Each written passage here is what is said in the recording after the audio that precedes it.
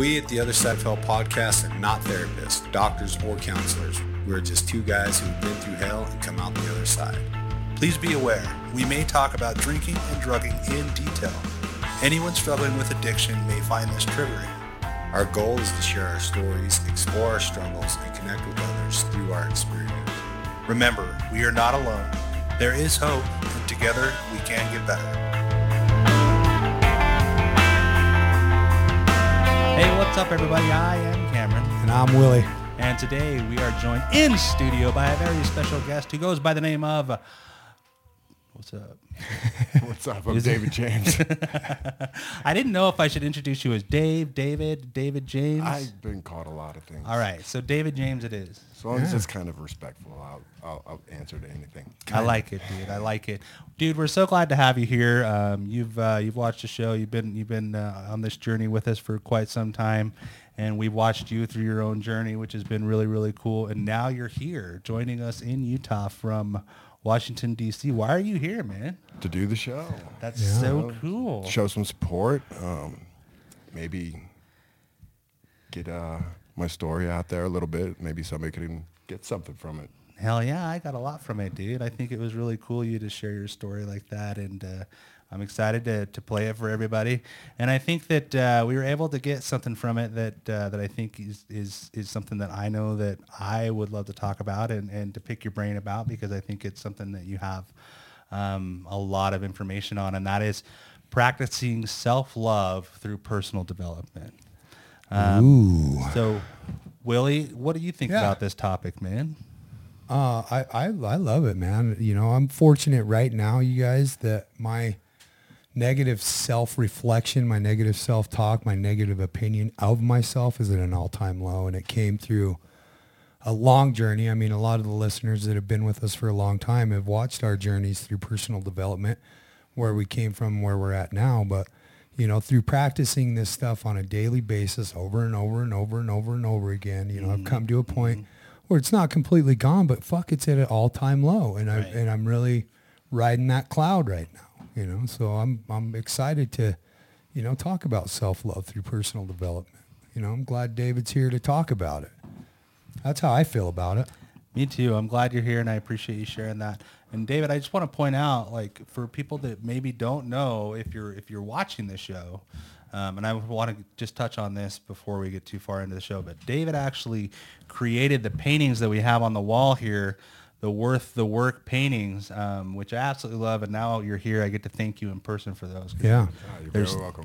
They're so great, and they're such a great addition to the studio, and it is such a great message, right? Like, we say that every show, and I don't want to lose the importance of that message by saying it too much, but it is just so critical that we remember, like, this is work, right? Like, what we do is work, like, and it has to be work, right? So, but we are worth that work, right? Right. Absolutely. And that's sort of where the self-love comes in. So, David, I know we're going to hear a little bit about your story when we get into the Warstory portion of the show, but when you sort of got to that point in your life and your story and your journey where you realized the importance of self-love, like, what was that like for you? Were you able to apply the same discipline to that you did everything else in your life, or was that a learned process for you? Lots of learning, lots of repetition, lots of failure. I don't know how exactly to put it, but in my darkest times, I didn't feel like I was worth what I wanted, not just what I got, right? You know, what I received, but what I wanted. I didn't think I was worth it. My actions weren't aligning with who I wanted to be, who I thought I was. And it's just a daily, you know, I think it's in the page 83 or 84 in the big book. It's like, it's a daily reprieve from the madness. And if you don't practice it every single day, you never know. It's going to wind up with a drink in my hand. That's what I know. Yeah. Yeah. Well, I mean, me too. And I think that's and I'm glad you touched on that, because it really is like it's a daily thing, right? Like, but what did it take for us to get to the point where we realized that was something we had to do every day? Like, you know what I mean? Like, a lot of pain. A lot of pain. You know? Well, you know, and correct me if I'm wrong, but this is part of the thing that I've realized later on. I didn't realize this early on in sobriety. You know, when the desire to get sober came along, it came along far before sobriety actually came. Mm-hmm. And part of that was these fucking people wouldn't give up on me. Right. And I gave everybody zero reasons to continue loving me. And for whatever reason, you know, I'm fortunate enough that people continued loving me at my darkest. And I think that there was a magical, you know, spiritual principle in that I connected with on a subconscious level, where I could feel the love of other people pushing this need for self-love, so that I could meet them in the middle of that, right? Mm-hmm. So that I could respect their ongoing position of trying to help me out, right? And so even though, like, when I first desired getting sober, it didn't happen. Eventually it did happen through a process. I don't think we get sober without some level of self-love. Right. Or some desire for it, or some, you know, whatever it is, if it's subconscious or spiritual, or, you know, I don't know. I don't know where it comes from. I still don't know why me. You know what I mean? Like, I don't know. I don't know why me, but I think there has to be some level of self-love. And when that happens, it doesn't happen without work. Right. It doesn't happen without action. Right. You know? Mm-hmm. So yeah, I forget what your question was because I wasn't listening, but I know I have an answer for it, but I can't. I lost my trade. Sorry. No, I was just thinking as you were talking, like, there really is that realization at some point that we don't want to die, right? Right. Like, and I know you touched on it in your story, and it was something that I really, really identified with, which is sort of, and it seems like we've heard it a lot recently, but which is sort of this indifferent attitude towards life, where it's like, I'm not necessarily suicidal, but like, whatever happens. Like, right. I'm going to drink, I'm going to live this destructive lifestyle, and I'm just going to ride this wave as long as it goes, because I don't know any other way to be. Right? Yeah, or just don't care. Yeah, or just don't care, you know? And I think at some point, like, the pain gets to the point where we do realize that we want to live. Like, we're almost faced with death, and we say, you know what, like, I can't, like, I don't want that. You know, I actually do want to live. And I think that, you know, for me, you know, a number of things happened for me to get to that point. But for you, like, what was it that really sort of prompted that moment where you had that willingness? The jumping off point. Yeah. I call it. It had to be, you know, the final time I got arrested. Mm-hmm. I actually had people counting on me now. I have a wife, a son, and whereas before, as we were talking about, I didn't have anybody to, you know, to worry about. Yeah. Yeah, I didn't take into account my parents or anybody that really loved me. I wasn't thinking, oh, you know, F them. I wasn't thinking like that, but I didn't think that they cared. Right. Right. And I had zero real responsibility. Mm-hmm. You know, so like you said, I wasn't actively trying to kill myself, but, you know, getting a half gallon of vodka on a Saturday morning never sounded like a bad idea. Right. You know, it's not a great demonstration of self-love. That's for sure. It's absolutely not. Well, and let me ask you this, because I know, like, when we talk about self-love, I feel like there's my definition of self-love before, and there's my definition of self-love now, because there is this weird part of me as Cameron, as an alcoholic, or Cameron as an addict, who did think that, like, grabbing that bottle of vodka was self-love, right? Like, hey, I deserve this. I earned this. Like, I went through a whole week of work. Like, you know, I did all my responsible things. Didn't even drink in the morning. Like, how am I, like, what's wrong with this? You know, like, and this is me treating myself, right. You know, as they say. So I think that when we talk about self-love, it's important to make the distinction between like what I used to see as self-love and what I see as self-love now. And I'm sure you guys would have something to say about like the destructive nature of what we think is. Yeah, before for me, it was, I loved me some me.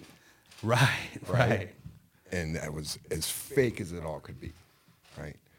And through these processes and doing a lot of work and, you know, the daily habits, I'm building somebody that I actually do love. Because that's the guy that I want to be. Mm-hmm.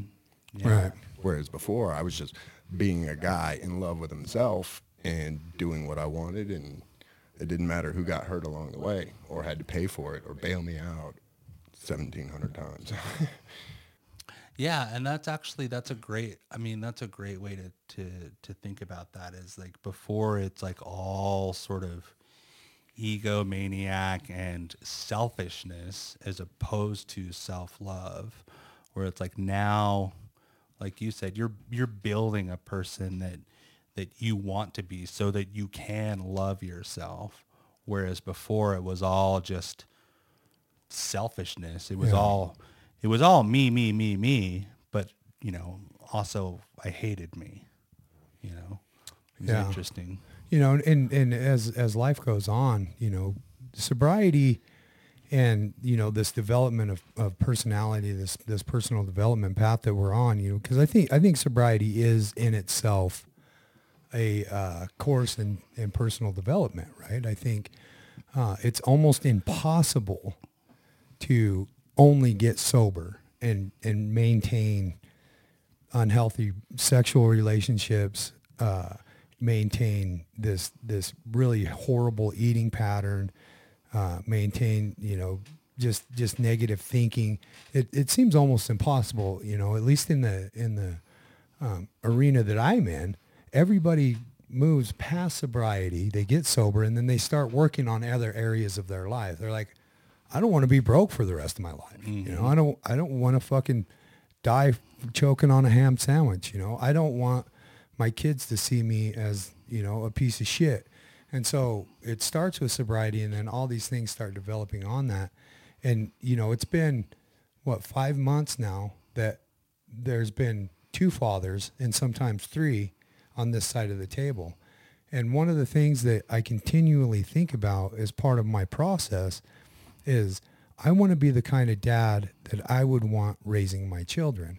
And when I look at it like that, right, then I'm able to step back from myself, because sometimes seeing me in that position is hard. Yeah. Right? Because I have all this, you know, over 40 years of thinking pattern about myself. But if I can step away from that and go, okay, if I wasn't here, what kind of man would I want to be taking care of my wife, who I love? If I wasn't here, what kind of man would I want raising my children? If I wasn't here, what kind of partner would I want Cameron to have on this side of the table with him? And then I can look at myself objectively, right? And I can kind of get an idea of the type of person that I want to be. And from that idea, I can start looking at directions to create that, right? Does that make sense? Would you agree? Absolutely. Yeah, absolutely. I think that's a great way to look at that in order to see what kind of person that you want to be. And because I think that's a lot of what we get in Alcoholics Anonymous, or you know, any community like that, is we get to look at people and see examples of people that we want to be, because like we have really, really good examples of who we don't want to be. That's the people that we were before, right? And so like, you got that I think in order to begin that personal development and to start manifesting that self-love, we absolutely have to determine like, hey, just what kind of person do I want to be? And do I believe that that's possible, that I can be that person? And right. Do you feel like you've gotten that? Is that 100% though? Or can you gain belief over time? Because and the reason that I say that is because it all started with sobriety, right? It all started, I could not see past getting sober. Right. Right. And so sobriety seemed like an unattainable place for me for a long time, right? Because it was in and out, promise after promise, broken promise, relapse, this, that. And then I did get sober, but that's all I could see for a long time was sobriety. You know, I didn't know anything. I didn't know anything past being sober, but for some reason, eventually another vision came to me of the next level of where I wanted to go, right? Because sobriety was great, but then I felt like I wanted more. And then I have to look around and be like, well, what is it that I'm wanting? Mm-hmm. You know, so, I mean, maybe that is true, but it, can you see something without believing in it? Can you have it, right? I mean, I think with getting, does that make sense? you're right there, because to do anything else, you gotta be sober. Otherwise, your visions are just clouded, and then the guy that's thinking about the guy that you want to be, his thoughts are all fucked up. He's Right. fucked up, Right. right? So, you know, once that alcohol, that drug, whatever is actually flushed all the way out of your system, you know, and then you start to get that clarity, you'll start to pick up some things and learn some things from other people. Like, you know, I like that guy's car, or I like that guy's house, or I like that guy's, the way he carries himself, or anything that you pick from people that you want to be like. Now you got a little bit of a vision, but you can't. Oh, like a target, right? Yeah, Like, yeah. like if you don't know where to shoot, you won't. Right. If you don't aim at the right shit, you'll hit it. It's something that you touch on in your story, like, you know, hitting your target every time, even though it's the wrong fucking target. Yeah. Is that what you mean? Yeah, but you were right in saying that you don't have to have a vision of a sober guy, because what does the sober guy look like? We have no idea, because we've never been sober at that point, right? Yeah, well, and I think that, we have to be in a position where we can think about who it is we want to be with a clear mind. And I know for me, like, getting sober was the first sort of faith-building act, right? It was like, I didn't think I could ever get sober. And then once I got sober, I started believing that I was capable of doing things that I previously had thought that I wasn't capable of doing. And so it opened my mind to being teachable, to like listening. Okay, well, I didn't think that I could do that. And then I took somebody else's advice and I humbled myself long enough to listen and to do things that I didn't want to do, despite, you know, my own lack of desire. And I became successful through that process. So like, what else can I apply that to in my life in order to get things that I also think right now currently are impossible, you know?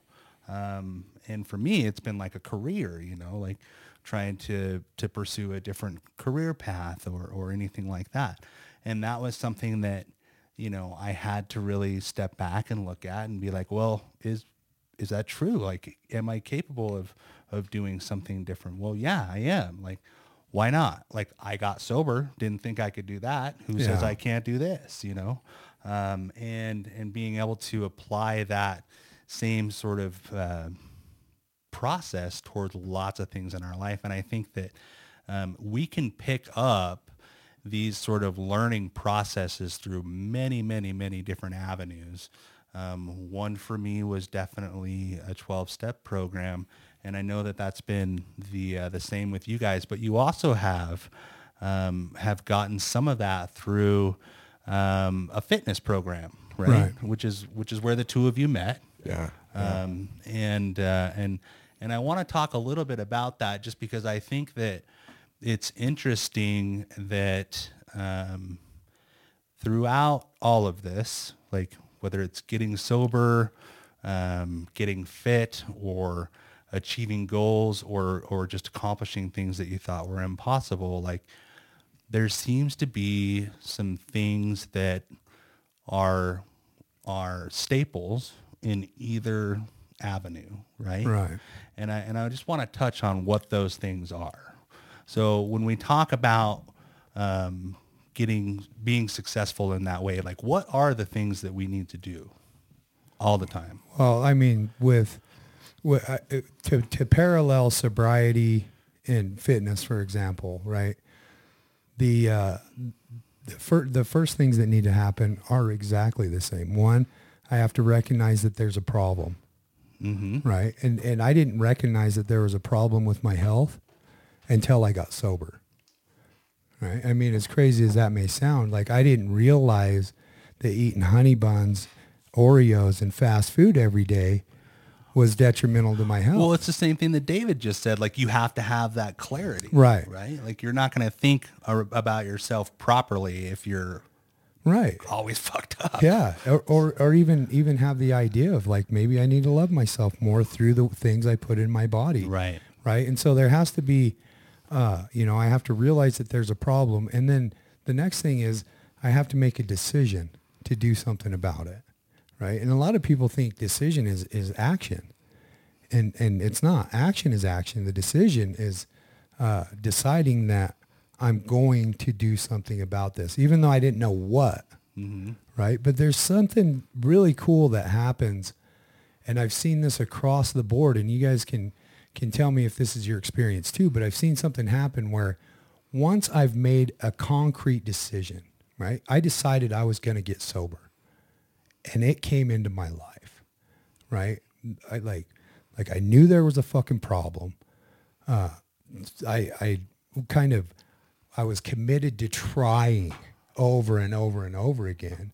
And then this last time I said, you know what? I'm getting fucking sober. I'm giving it a try. And that came into my life. And it was the same thing with this fitness journey. I made the decision to be the healthiest person I've ever been by age 40. And I didn't know how I was going to make there, but that was my decision. I wanted to be more healthy at age 40 than I was at age 20. And that was brought into my life, right? The right teachers, the right steps, the right videos, the right books, the right conversations, the right practices, all those things manifested in it after the decision was made. And after the decision is made, then for some reason, this stuff starts popping up in my life. Maybe it's God. Maybe it's coincidence. But once it starts popping up, I have to stay committed to the decision that I had made, right? Okay. And look for those omens, if you will, right? Look for the omens, the signs that these are the things that are coming into my life. Like you and I running into each other in that fucking meeting, all fucking bloated out and just got done eating cookies and shit. And we're both like, what are you doing? You're like, oh, fuck, I need to lose some weight. Like, me too. I'm working on a food thing now. Yeah. I mean, it was right where what I needed when I needed. I needed a partner in this. So, I mean, what do you think? What do you think, Dave? Yeah. What are some of the things that need to happen? My experience has been, like, when I finally made a decision that I wanted to get sober, it was because I was tired of pissing people off and people being mad at me and waking up with regret of, who did I piss off? What did I do? Why am I in jail? Or now I got to pay bills, or I got to, whatever it may be. That regret. Yeah. Oh, that's a stinging motherfucker, right? Yeah. It started with, I didn't love myself. I hated who I was. I hated how I treated people. I hated how I looked, because I'd always been a fairly tall, thin guy. And I had just let all of that go. Right. And after a 4-day bender, I pissed off my wife. I didn't do anything particularly bad. I didn't wind up in jail, but she was mad and I regretted it. And so I saw a picture of myself and it just awful. Just awful. Like you saw like a picture. Like a real picture. Somebody had taken of me like that I didn't Why know you were on the about. 4-day bender? Or No. Yeah, like actually, like when was okay. So it was during that time. Yeah, and somebody had posted it or something, and it's an awful angle. I'm wearing an awful, July 4th flag hooded T-shirt. I'm eating ice cream, and it's below me. So, Oh, that flattering view it's just, that everybody Do does on a you, Zoom do you call. still have it? Let's see Yeah, it. Okay, yeah. we'll have to I'll- look. We'll have to. You have to send it to us. We'll post that right now. and so it started with a physical thing. Like, I don't want to look like this anymore. And I had been trying to get sober. I'd already been to rehab. I'd done a few meetings, but I was white knuckling it the whole time. Right. And, tried some man abuse and, You touch on that in your story. yeah. So it started with the physical aspect. I knew I didn't want to drink. I knew I didn't want to piss off my family anymore. I knew I didn't want to look like a fat piece of shit. So it started with the physicalness, and the program that I met Willie on, it actually turned out to be a mindset thing, because in the grand scheme of things, isn't it all your mindset? Right. Yeah. Yeah. Right? Absolutely. Absolutely. And part of that requirement to do anything physically, you got to be sober. Yeah. Right. So It helps. Yeah. Yeah, fucking million burpees a year. It's hard to do drunk, but right. Yeah. So that set me on this path, and kind of, that's where I met Willie, and that's where I met a few other people that are a part of this mindset fitness community. And it was great because there was a lot of accountability. Yeah. Not just to yourself, but if you're putting it out there every day, and then all of a sudden you don't, people are like, we know you fucked up. You Right. slipped." Right. And that's okay. But we know. Yeah. And that's great, because not being accountable to yourself and letting everybody else down, that's extra motivation to not fuck up. Because for people like you and me, we're always in this sort of mindset of like, nobody will know.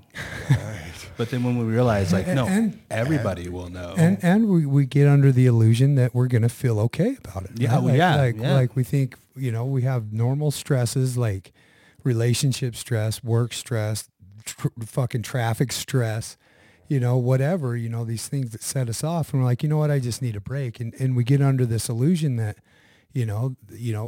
consuming mass amounts of unhealthy food, binge watching pornography, or God forbid, you take a drink, we're under the illusion that that's going to work. Right. And so, and it never does. Yeah. It never fucking does, and so like we get to that place where, we're in that accountability that he's talking about. Well, we think because it's not true. Like when everybody knows, like we feel sort of a new level of shame, and that shame, like can be helpful in some instances. Yeah. And so I think that it's okay, but let's talk a little bit more about that. So what did you, like, as you were going through that journey, it sounds like you came to this conclusion that sobriety was also a thing, right? Like as long as your like body mind connection was improving, that you also had to stay sober. So were you implementing some things at that time that allowed you to sort of build both your sobriety and your fitness simultaneously? Like, did you have like daily habits, or like what was happening, No, early on, it was, today I have to do this workout.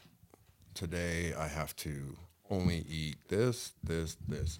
And that was pretty much it. And you do that often enough, consecutively enough, and you start to see some changes, and you like those changes. And especially when you're involved with a community that's like-minded, you push each other. Yeah. And so you keep going. And at this point, there was zero AA. There was, I'm sober now. I don't need any help. Right. But as I do, after 2 or 3 months, there was a relapse in the middle of it. A short one, but enough to piss off a bunch of people. And that kind of renewed my sense of, hey, maybe that was a good thing. Maybe that particular relapse was a good thing, because I had gotten like, cool, I'm the man again, and Kind of knocked you back down a peg. Yeah, a little bit. Well, it takes what it takes, right? A little bit of humble pie. Right. know, so I set out, or done again. Again, still not connected to anything. I'm just white knuckling it and doing my program, right? My fitness and my mindset, and I'm waking up early, and I'm working out, I'm eating right. But me as a person, I didn't change one bit. My lifestyle outside of those two things had not changed at all. I was still an asshole, still am an asshole, but I don't get that. You just keep trying, and sooner or later, it's going to work out. You got to try a lot of things, and you got to fail a lot of times. And I forgot who told me, but it's fail forward. Yeah. Yeah. Fail better next time. Yeah. And as long as we can really ingrain in ourselves that certain things do not work, right? Right. I've been able to maintain consistent sobriety from everything for over a decade with that in mind, remembering at a very deep level that alcohol will never work again, and so like getting that stuff, but also in that process that you were just talking about and the community that you were talking about, when I'm going through these developmental stages of my life and workouts and tracking, one of the things that I've always said since we started this podcast, a mission for myself is to know me well. Right. I want to know me well, because why not? Why not want to know me? I fucking spent my whole life avoiding who I am, like avoiding a relationship with me. And now we're on this journey of self-development, right?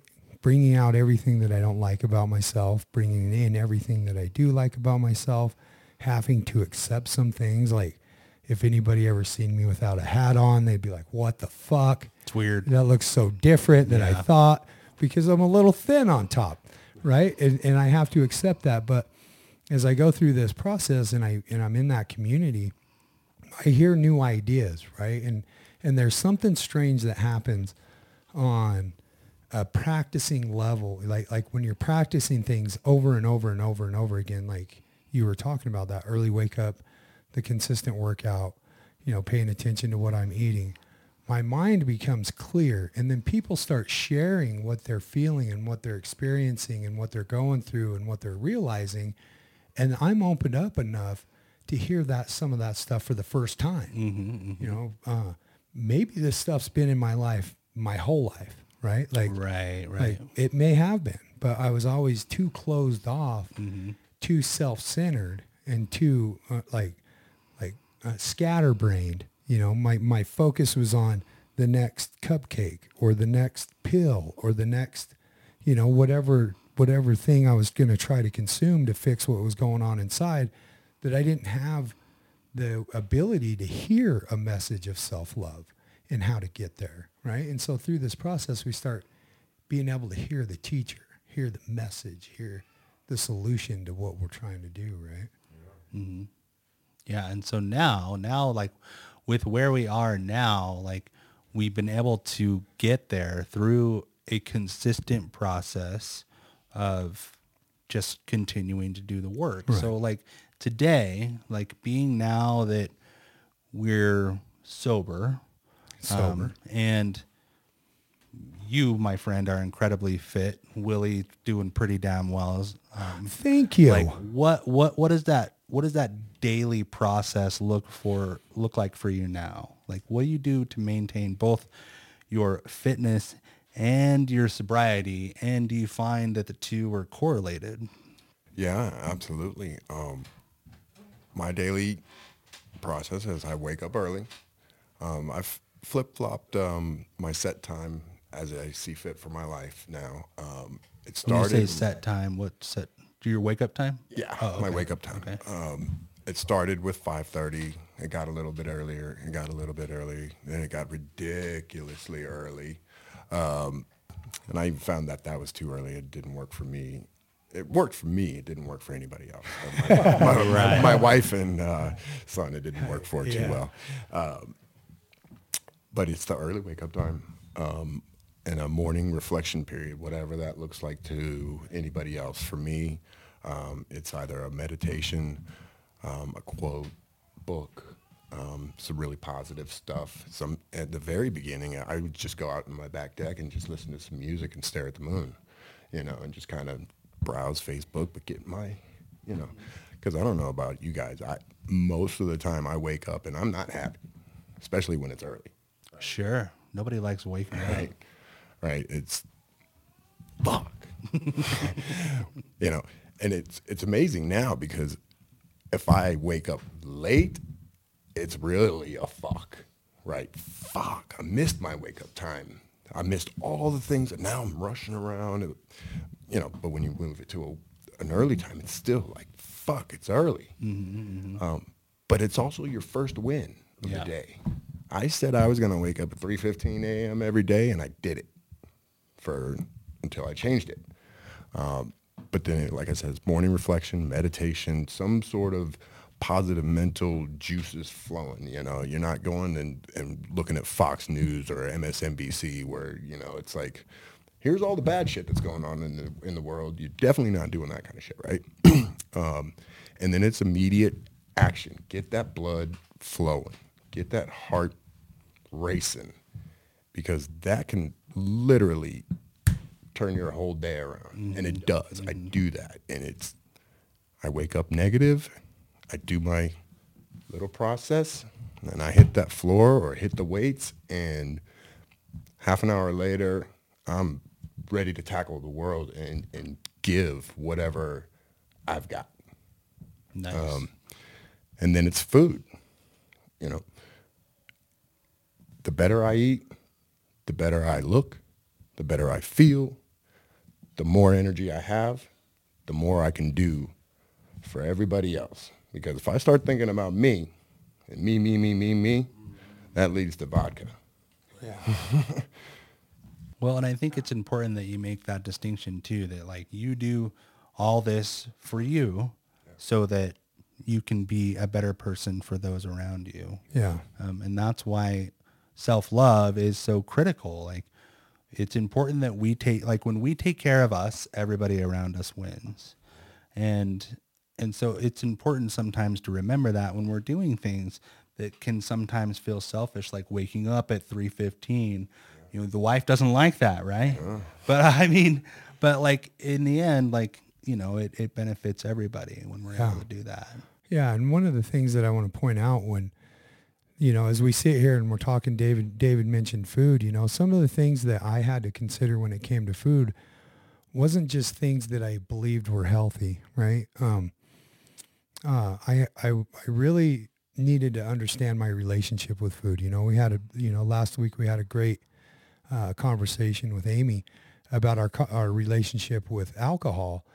And one of the things I think that I want our listeners to think about if they're going on any type of food journey is, what is your relationship with it now? And how does that affect your body? Because some of the stuff that I never thought about until I thought about were allergies. Like what kind of foods am I allergic to that I'm having reactions to that I'm eating that I don't know I'm having an allergic reaction to? What kind of foods am I eating? Alcohol. That are, yeah. Yeah. Well, and when you say allergic reaction, like my mind thinks about the reaction that I get from alcohol, and like I can have that sort of allergic reaction, if you will, with certain sort of food. It creates an obsession. Yeah, exactly. It creates an obsession, which leads to a compulsion, Exactly. which leads to overconsumption, which leads to what we end up having massive guilt and shame over. And so now we're hiding and eating. Mm-hmm. That's one allergy. But the other allergy that I'd like you to think about are physical, like poisonous allergies, the foods that cause inflammation in your body, the foods that cause erratic heart rates, the food that causes your insulin to spike, those type of things, or may cause a skin condition. You might end up getting rashes and stuff, and it's from something that you're eating and you don't even know. All those things, the more that we study them and the more that we understand why we're trying to get behind a healthier lifestyle, the better we are at succeeding at it, right? The better we are at eliminating the things that harm us, create an obsession, and take us down that path of darkness into self-hatred, which is everything that I fucking do that I end up regretting is a fucking pathway to self-hatred. Right. You know, you said it great, man. I have a fucking disease that wants me dead, but it'll settle for me being drunk, miserable, high, or fat. Right. It'll fucking settle for that. It's insanity.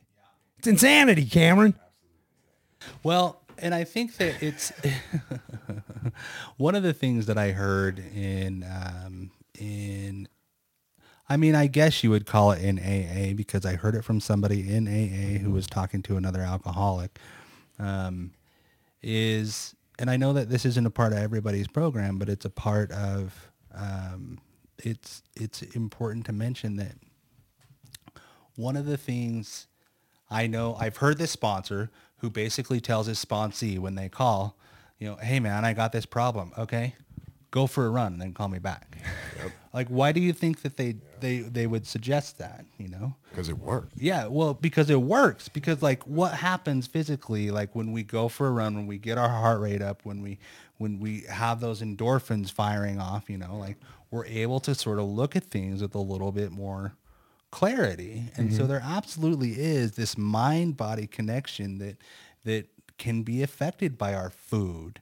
It can be affected by the way that we move our body. And, like, oftentimes, like, if we're not taking care of ourselves in one way, we're not taking care of ourselves in another way. So it's important to look at all these things, our relationship with food, our relationships with others, like what is happening, and like, what are these things? Are they contributing to our self-love in a healthy way? Or are they leading us down this path of self-hatred? Yeah. And I don't know, like, I think that it's been really, really fun to talk about. Yeah, man. I mean, we could go on with this for way, way longer, I think, you know, because we all kind of want to share our successes, I think, you know. We all want to share the things that have worked for us. So, yeah, I mean, there's not nearly enough time to get into all that. That's a 10-year conversation. Yeah, but I do want to point out that I think it's interesting that, you know, like, it doesn't seem to matter, like, whether you're in this fitness program that, you know, is more of a mindset thing, or whether you're in Alcoholics Anonymous, or whether you're, you know, you subscribe to somebody like Tom Bilyeu, or anybody like that. You know, it's like the way that we start our day seems to be so critical. Yeah. And in your example that you just gave, like, it really is our first win for the day when we're able to wake up the time that we're supposed to. And I do want to point out too that, you know, our morning starts the night before. And so, you know, we have to be mindful about that when we're going to bed. This is coming from a guy who sleeps till 8:30.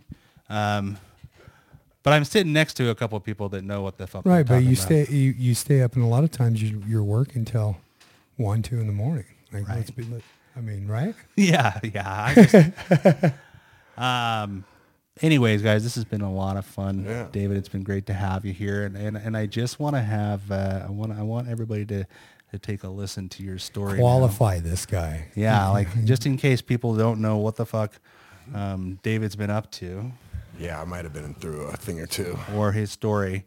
We're gonna let them listen to it now. So without further ado, here is David's story.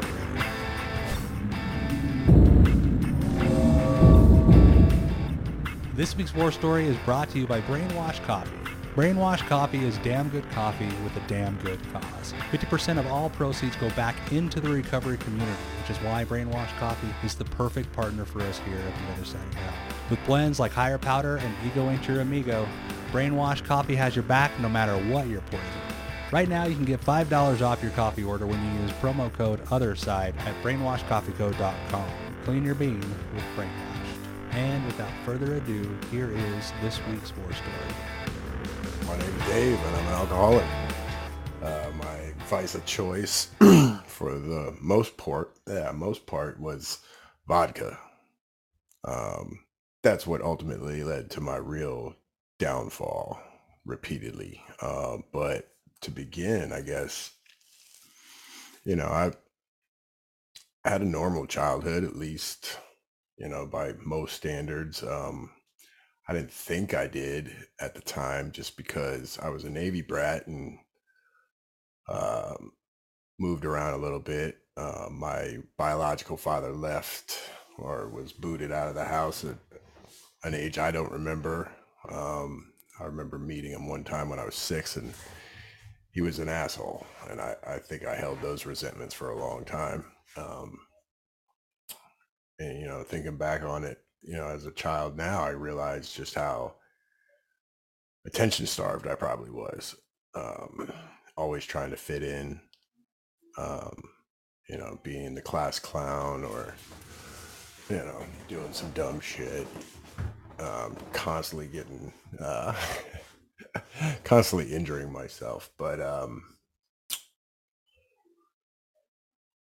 apparently my babysitter gave me a cigarette when I was 6.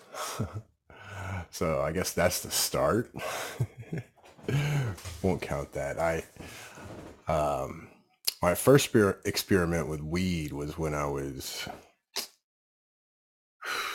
10 or 11. I don't think I got high, but I was 10 or 11 when I took a puff off a joint from the older kids, because I was in California by this time. And then, I had good parents. They weren't, you know, what I needed at the time, but they were good parents. They provided, and I never felt like I was ever going to go hungry or abused or anything like that. But I definitely had some daddy issues, I guess. But I had to grow up real quick. My sister was 8 years younger than me. My brother was 10 years younger than me. And in 1991, my mom was in the Naval Reserve. She got called up for the Kuwait War. She wound up doing like a year and 9 months in Whidbey Island to fill in for the people that actually went to war. So now it's my dad, who's my stepdad, but he's my dad. So now it's just me and my dad, my 3-year-old, 4-year-old sister, and my 1-year-old brother, 2-year-old brother. So I gotta come. I gotta get them ready before school. I gotta come home after school, babysit, and on top of all my stuff, right? So, and around that age is when I'm starting to, mature. So now, not only am I getting my normal allowance of $25 a week, I'm getting $25 on top of that because, I was performing extra duties, right? So every Friday, Saturday night, I go hang out with the guys, and I still wasn't getting high or drinking yet. I was just enjoying having a little bit of money and, being able to hang out with the cool kids, right? I remember my first drink was probably in the 7th grade, but that was just like a one-time test on the way to school, kind of thing. And oddly enough, my real introduction to drugs was because of steroids. I was on the football team.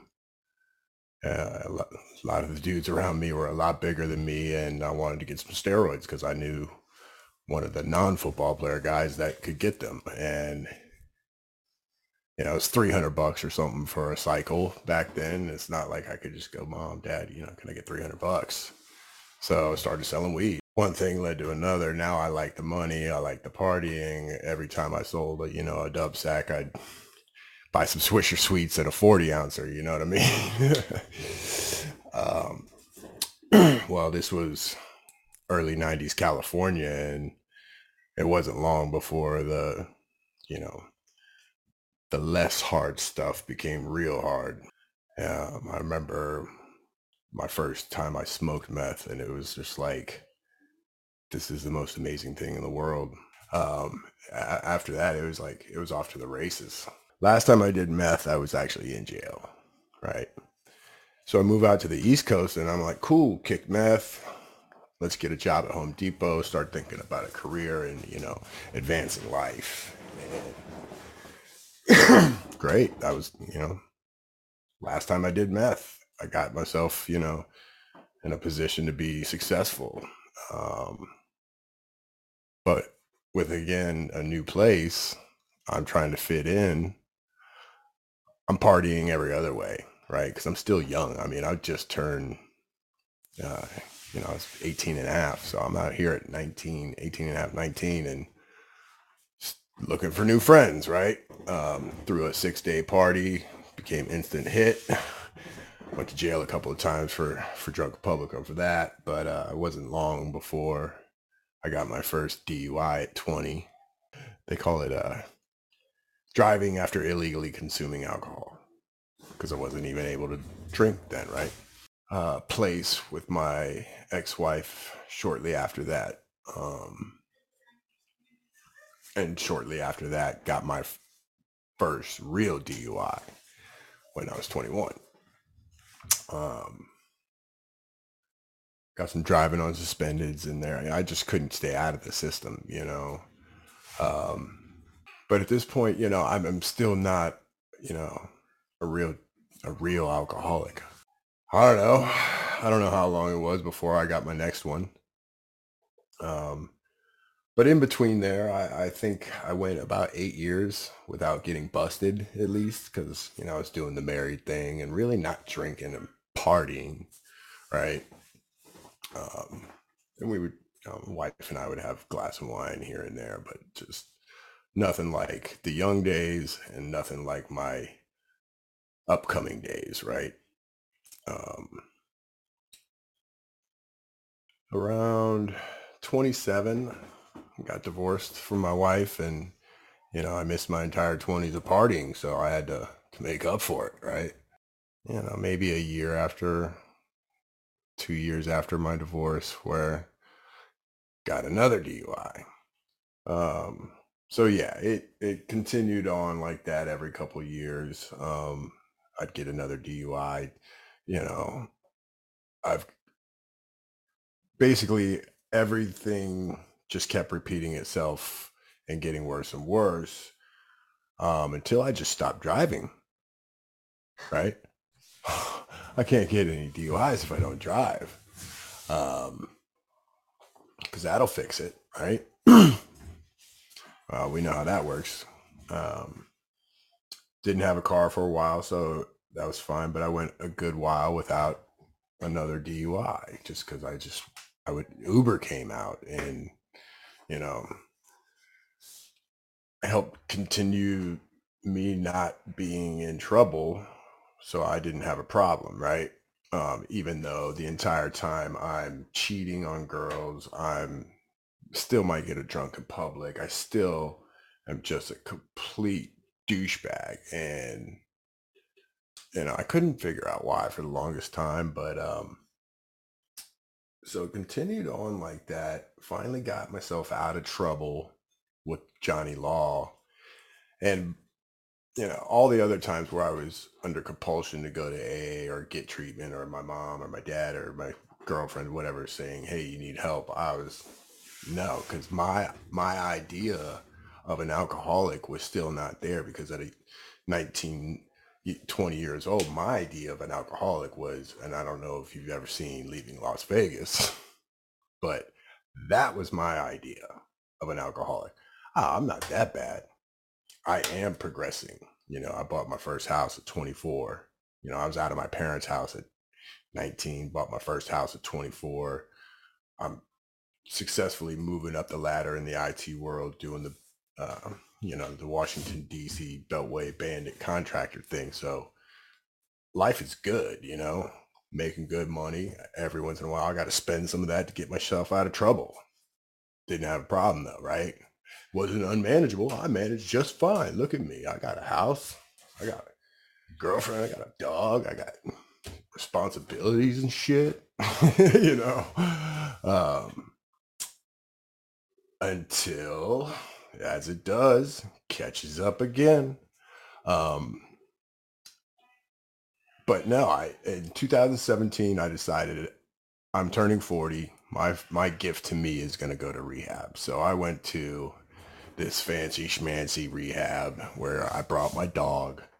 I got served steak and eggs every morning if I wanted it. I got a massage every day or was laying by the pool along with a bunch of group therapy and really good stuff. Really good stuff.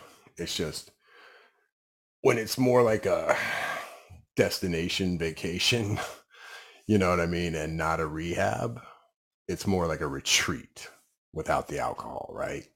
It did its job. Don't get me wrong, it did its job. It got me away from the substance, and I'll be forever grateful for that. But it didn't give me anything except for a shot in the leg of Vivitrol for long-term care.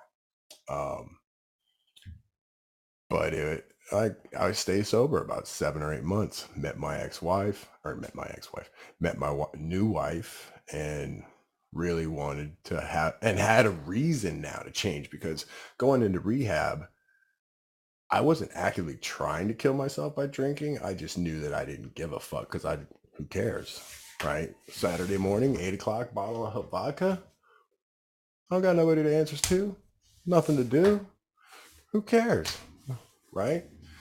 But after that clearing of the head and finding my wife and, her getting pregnant, everything started to change. But right after she got pregnant, I started drinking again. I mean, I ran to the 7-Eleven probably 5 times, in the 36 hours waiting at the hospital is right across the street.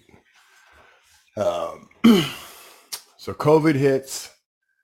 I'm full on got a problem. Wife is pissed, because I keep doing what I do. I go out, I drink, and I talk to people, and then I leave her at home, or she can't find me, or I'm not picking up, and I'm a mess. What am I, jail?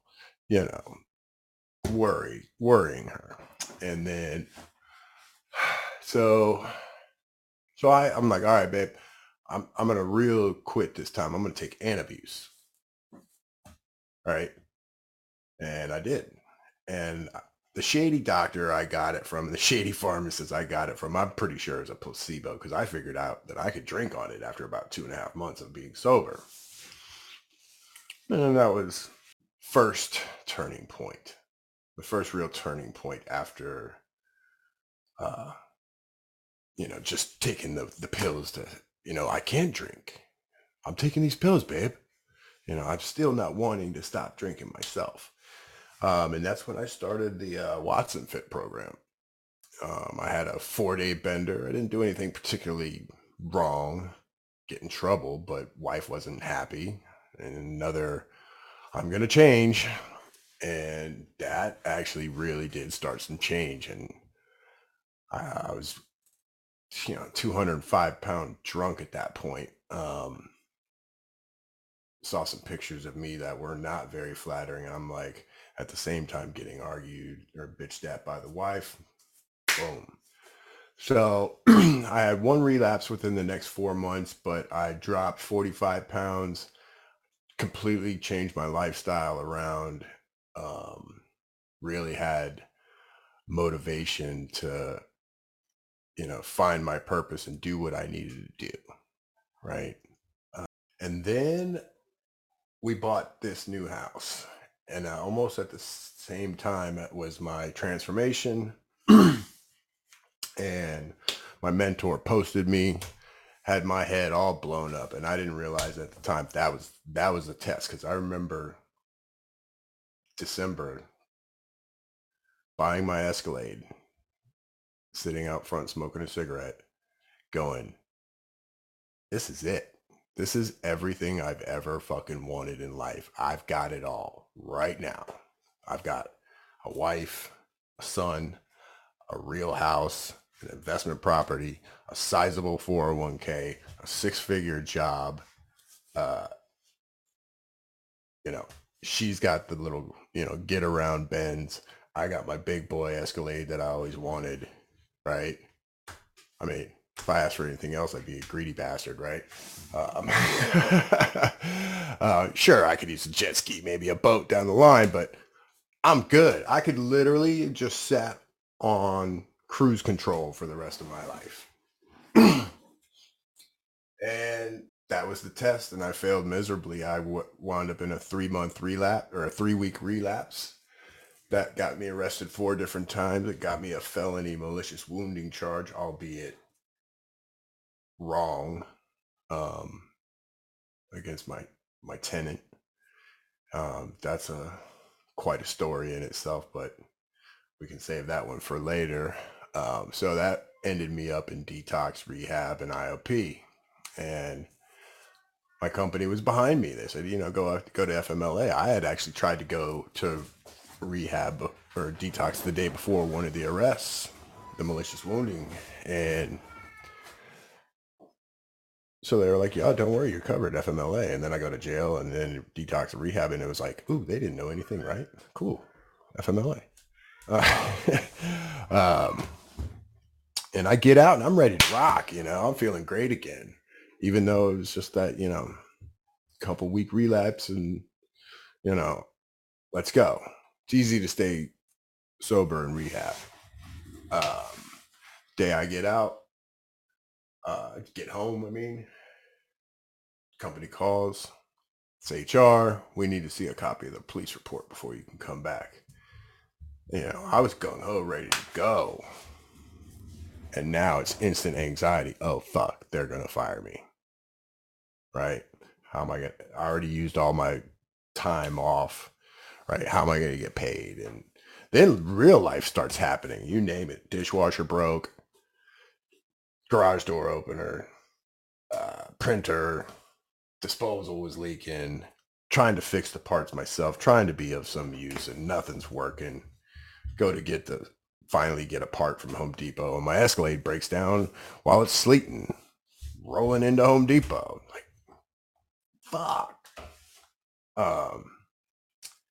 That wound up being not as big a deal as I thought it was, but still pain in the ass. The next day, the wife's like, I got to take, Angela was like, got to take Tyler to the pediatrician. She had just got done bitching up to me about finding somebody to fix something. And so I'm in dad mode, or Mr. Fix-It mode, instead of being dad, right? Just go real quick. I'm just going to feel productive. I feel like a loser piece of shit that can't get anything fixed right now, right? And it wasn't 2 minutes before after she was gone, and I'm off to the store. And I remember thinking on the way, consequences only get worse. I'm okay, Daddy. Oh, okay. I'm glad you're okay. Like somebody we know has said many times, consequences only get progressively worse, right? And I remember even thinking that on the way, but also thinking, never going to happen, right? Nobody's ever going to know in this one. So apparently I drank a lot and then came home, talked to my therapist on Zoom, and then had a 3-hour IOP on Zoom, hammered. Don't really remember most of it. They knew. Get done with that, go back out to the store, because now I haven't drank in 4 hours and I'm itching, right? That brain, once you have one, you can't really turn it off. I make up some excuse to go to Walmart, pound 3 Johnny bootleggers, and on the way home, literally 10 seconds behind my house, I could have walked home. Got popped again, 3rd DUI. This time it's a felony. I've got 9 overall.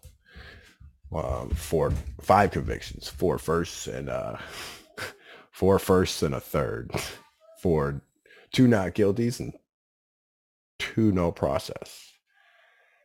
So I'd been going to AA for those 12 days that I'd been out, and I had really started to like AA. I felt I was doing the deal, and I even felt I was doing the deal before that massive relapse, but I just wasn't connected. And when I was in jail this time, I asked Chappie for a Bible, and I actually found it and hung it up right back there. Signed my name, and I feel like I earnestly sought, and I had some prayers if there was a God, because I was a self-proclaimed atheist before then. And I said, look, this is what I need from you to prove.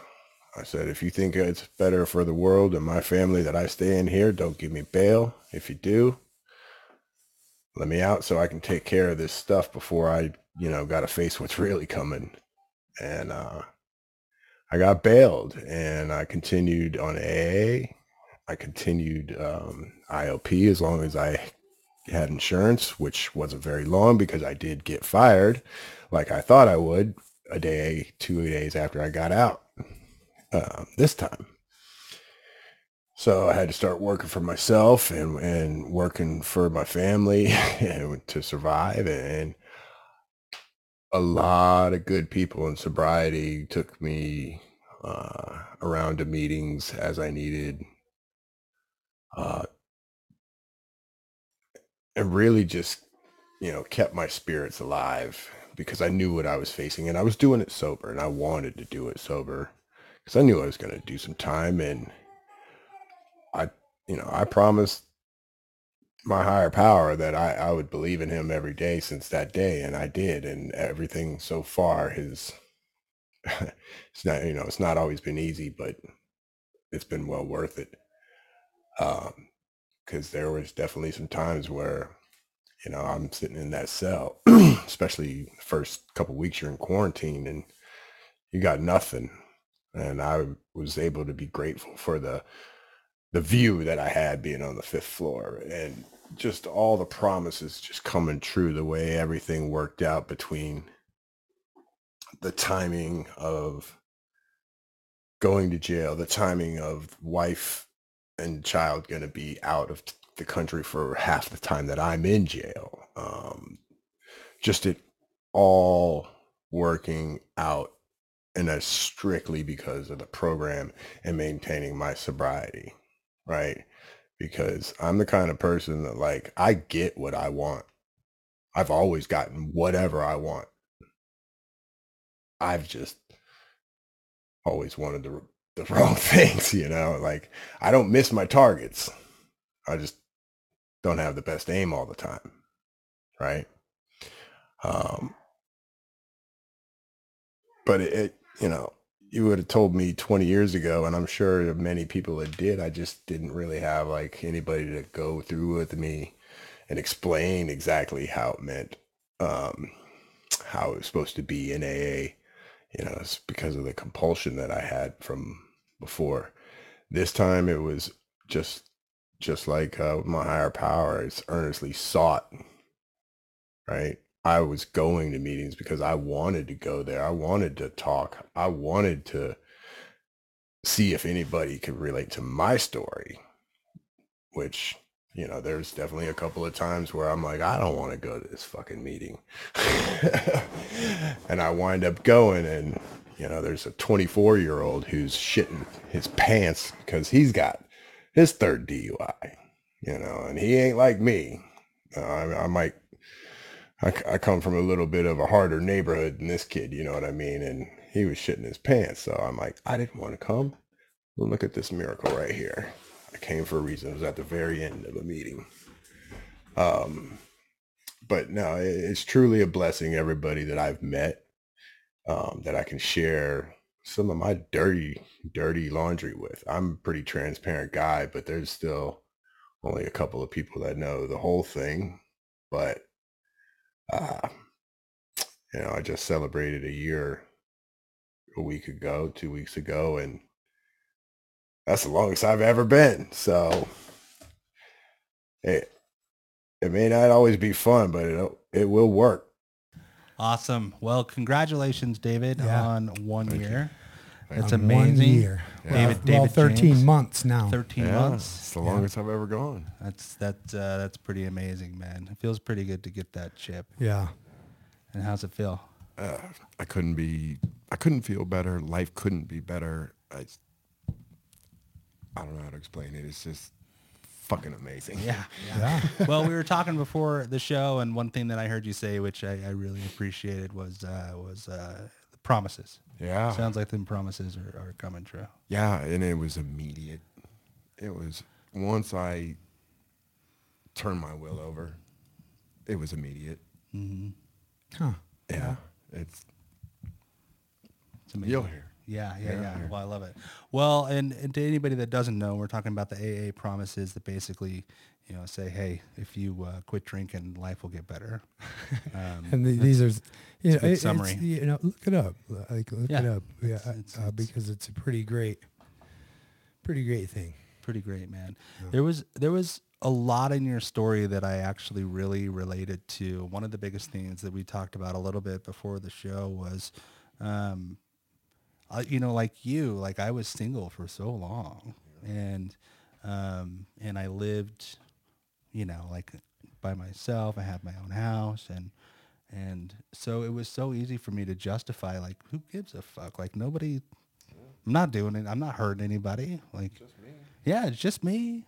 Like, these are sort of the traps that we get into when we're out there running and gunning. But I really, really identified with that part of your story. Yeah. Not me, but the fucking drinking. I identified with that. I'm a relationship guy, man. If I wasn't in my marriage now, I'd be with somebody. Well, I was for a long time. Can't imagine not being. So. Always wanted to be. Yeah, well, and tell me about this Fufu Rehab. Was it that Malibu Passages? No, it was Seaside Palm Beach, the opposite coast, but basically the same thing. It sounds real nice. I might relapse just so I can go. Well, if you got $80,000 for the month, go right ahead. Maybe I'll just stay sober. Yeah, it's a little cheaper. Yeah, I think it. Here's the thing: is like it is what it is. It sounds like it was still an introduction to a new way of life for you, right? Absolutely. It did its job. Because at that time, I decided, all right, I'm about to be 40. I've done enough drinking for you, right. you, and you, what else is there that I need to do with that involves alcohol? Nothing. And what has it done positively for me? Nothing. Yeah. Right? I got you. Met your wife. Not because of the alcohol. Oh, I thought for some reason I thought you guys were drinking together. No. Met his wife in Greece. He went to Greece on vacation. Oh, that's cool. And that's where but I anyway, it's another story. Yeah. He was drunk when he met her though. Yeah. Maybe she would have liked you. I thought she probably thought, oh, well, the guy's on vacation, so it's normal. Yeah. Didn't expect to come back to my kind of normal. Wait, he drinks like that every day? Well, I thought it was weird it was a Tuesday, but whatever. Yeah, but how great is that now that you're able to, and I like that about your story too, is just you touch on that a little bit, about your relationship with her as you went through this process and really deciding that you wanted to be, a guy that she could count on, like, and your son too. Like, all of a sudden the game has changed. Like, it's not just about me anymore. And it comes back to what we've been talking about, which is like, this is all the more reason for me to do all these things is I've got to show up and be the kind of man that these people deserve. Yeah. Well, not that I always thought I was. Being a Navy brat, I always grown up. Certain things are certain way. You do what you say you're going to do. You get it done. Loyalty, integrity, and I wasn't living that thought and that ideal of myself for so long. Mm-hmm. It's really pretty awesome that I'm able to do that now, and I wouldn't be able to do it without, being sober. Straight up. Yeah. Yeah, no doubt, man. Well, I'm really glad that you were able to get to where the pain was just enough that you were willing to do what was necessary, and I think that's sort of what it takes. One of the things that I heard early on from people who had been through it, that they would wish upon others, like, hey man, I hope it gets as bad for you as it needs to get really fucking fast. Yeah. And I always thought that was so weird to wish that on somebody. But I think that, now I'm able to see, like, that's absolutely what has to happen, right? Yeah. It has to get just bad enough that we become willing and humble enough, like you said, right? Like, and I know in my own case, that's definitely where I was at. Like, I had to have just the right amount of humility to entertain the idea that I didn't know what the fuck I was doing. And be willing to take suggestions. Yeah. And so that's cool, man. Yeah. And now you're, you got a year sober, you got your family, you're doing your own entrepreneurial stuff, making money on your terms. You're still connected within the, fitness group. You're helping people get, sober and fit, in the time that you've been down here in Utah. You've shared a couple of messages that you've gotten with me, and some things that have happened with people that have been reaching out to you for sobriety help, people that are reaching out to you for fitness help. And, I think it's great, man. I think it's great because the more of us that are out there being the example of this stuff really working, I think the better chances people have of finding the right example they need in order to hear the message that'll change their lives and their family lives. And so, yeah, you're doing great, man. So I'm proud of you. Yeah, for sure. Nah. Well, thank you.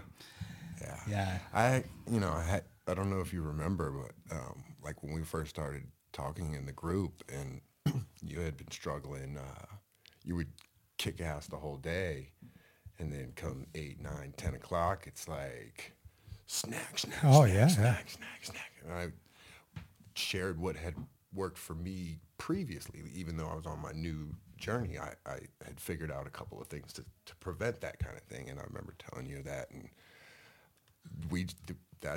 that little interaction right there started everything. Right. Yeah. Helping each other. Helping each other. That's what it's about. Turns out we're both fucked up. Yeah. Well, I want to be part of the fucked up. You are, Cameron. Okay. Thanks, guys. You are fucked up too. Yeah, David, man, I can't thank you enough for sharing your story and for being here. Like, is there anything that you wanna tell people about what it is you're doing now? Like, how to reach you, how to contact you? I know that you've got a couple irons in the fire. Yeah, I'm starting to do a little online coaching. You can follow me at David James Fit on Instagram.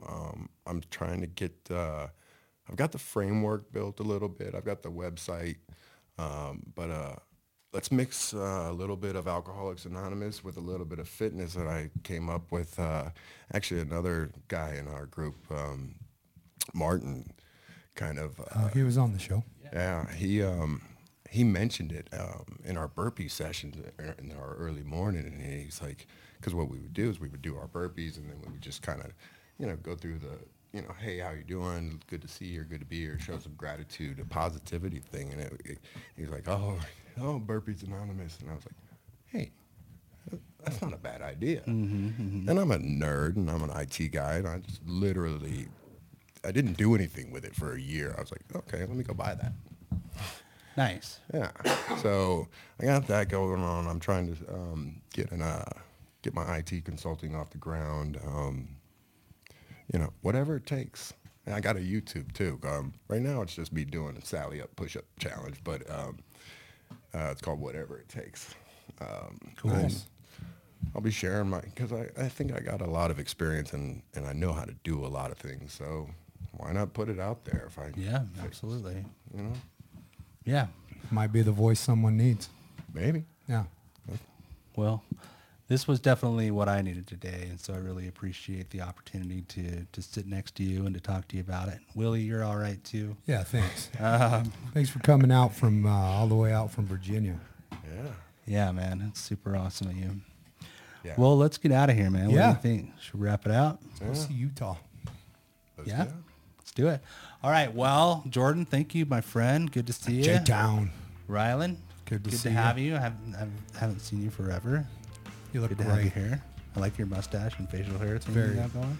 Very Three Musketeer. Yeah, you look good. I remember having that when I was 16. Oh, snap. You hear that? It's all right. David James, once you get 50, it's all good. Yeah. Hey, anyway. 45. All right, David, tell the people goodbye. Goodbye, guys. All right. Love you. Remember, you are worth the work. We'll see you on the other side. The Other Side of Hell is a do-it-yourself podcast. For more information, recovery resources, and contact info, check out our website at theothersideofhellpodcast.com. You can help us spread our message by liking and subscribing, giving us a follow, or a 5-star rating.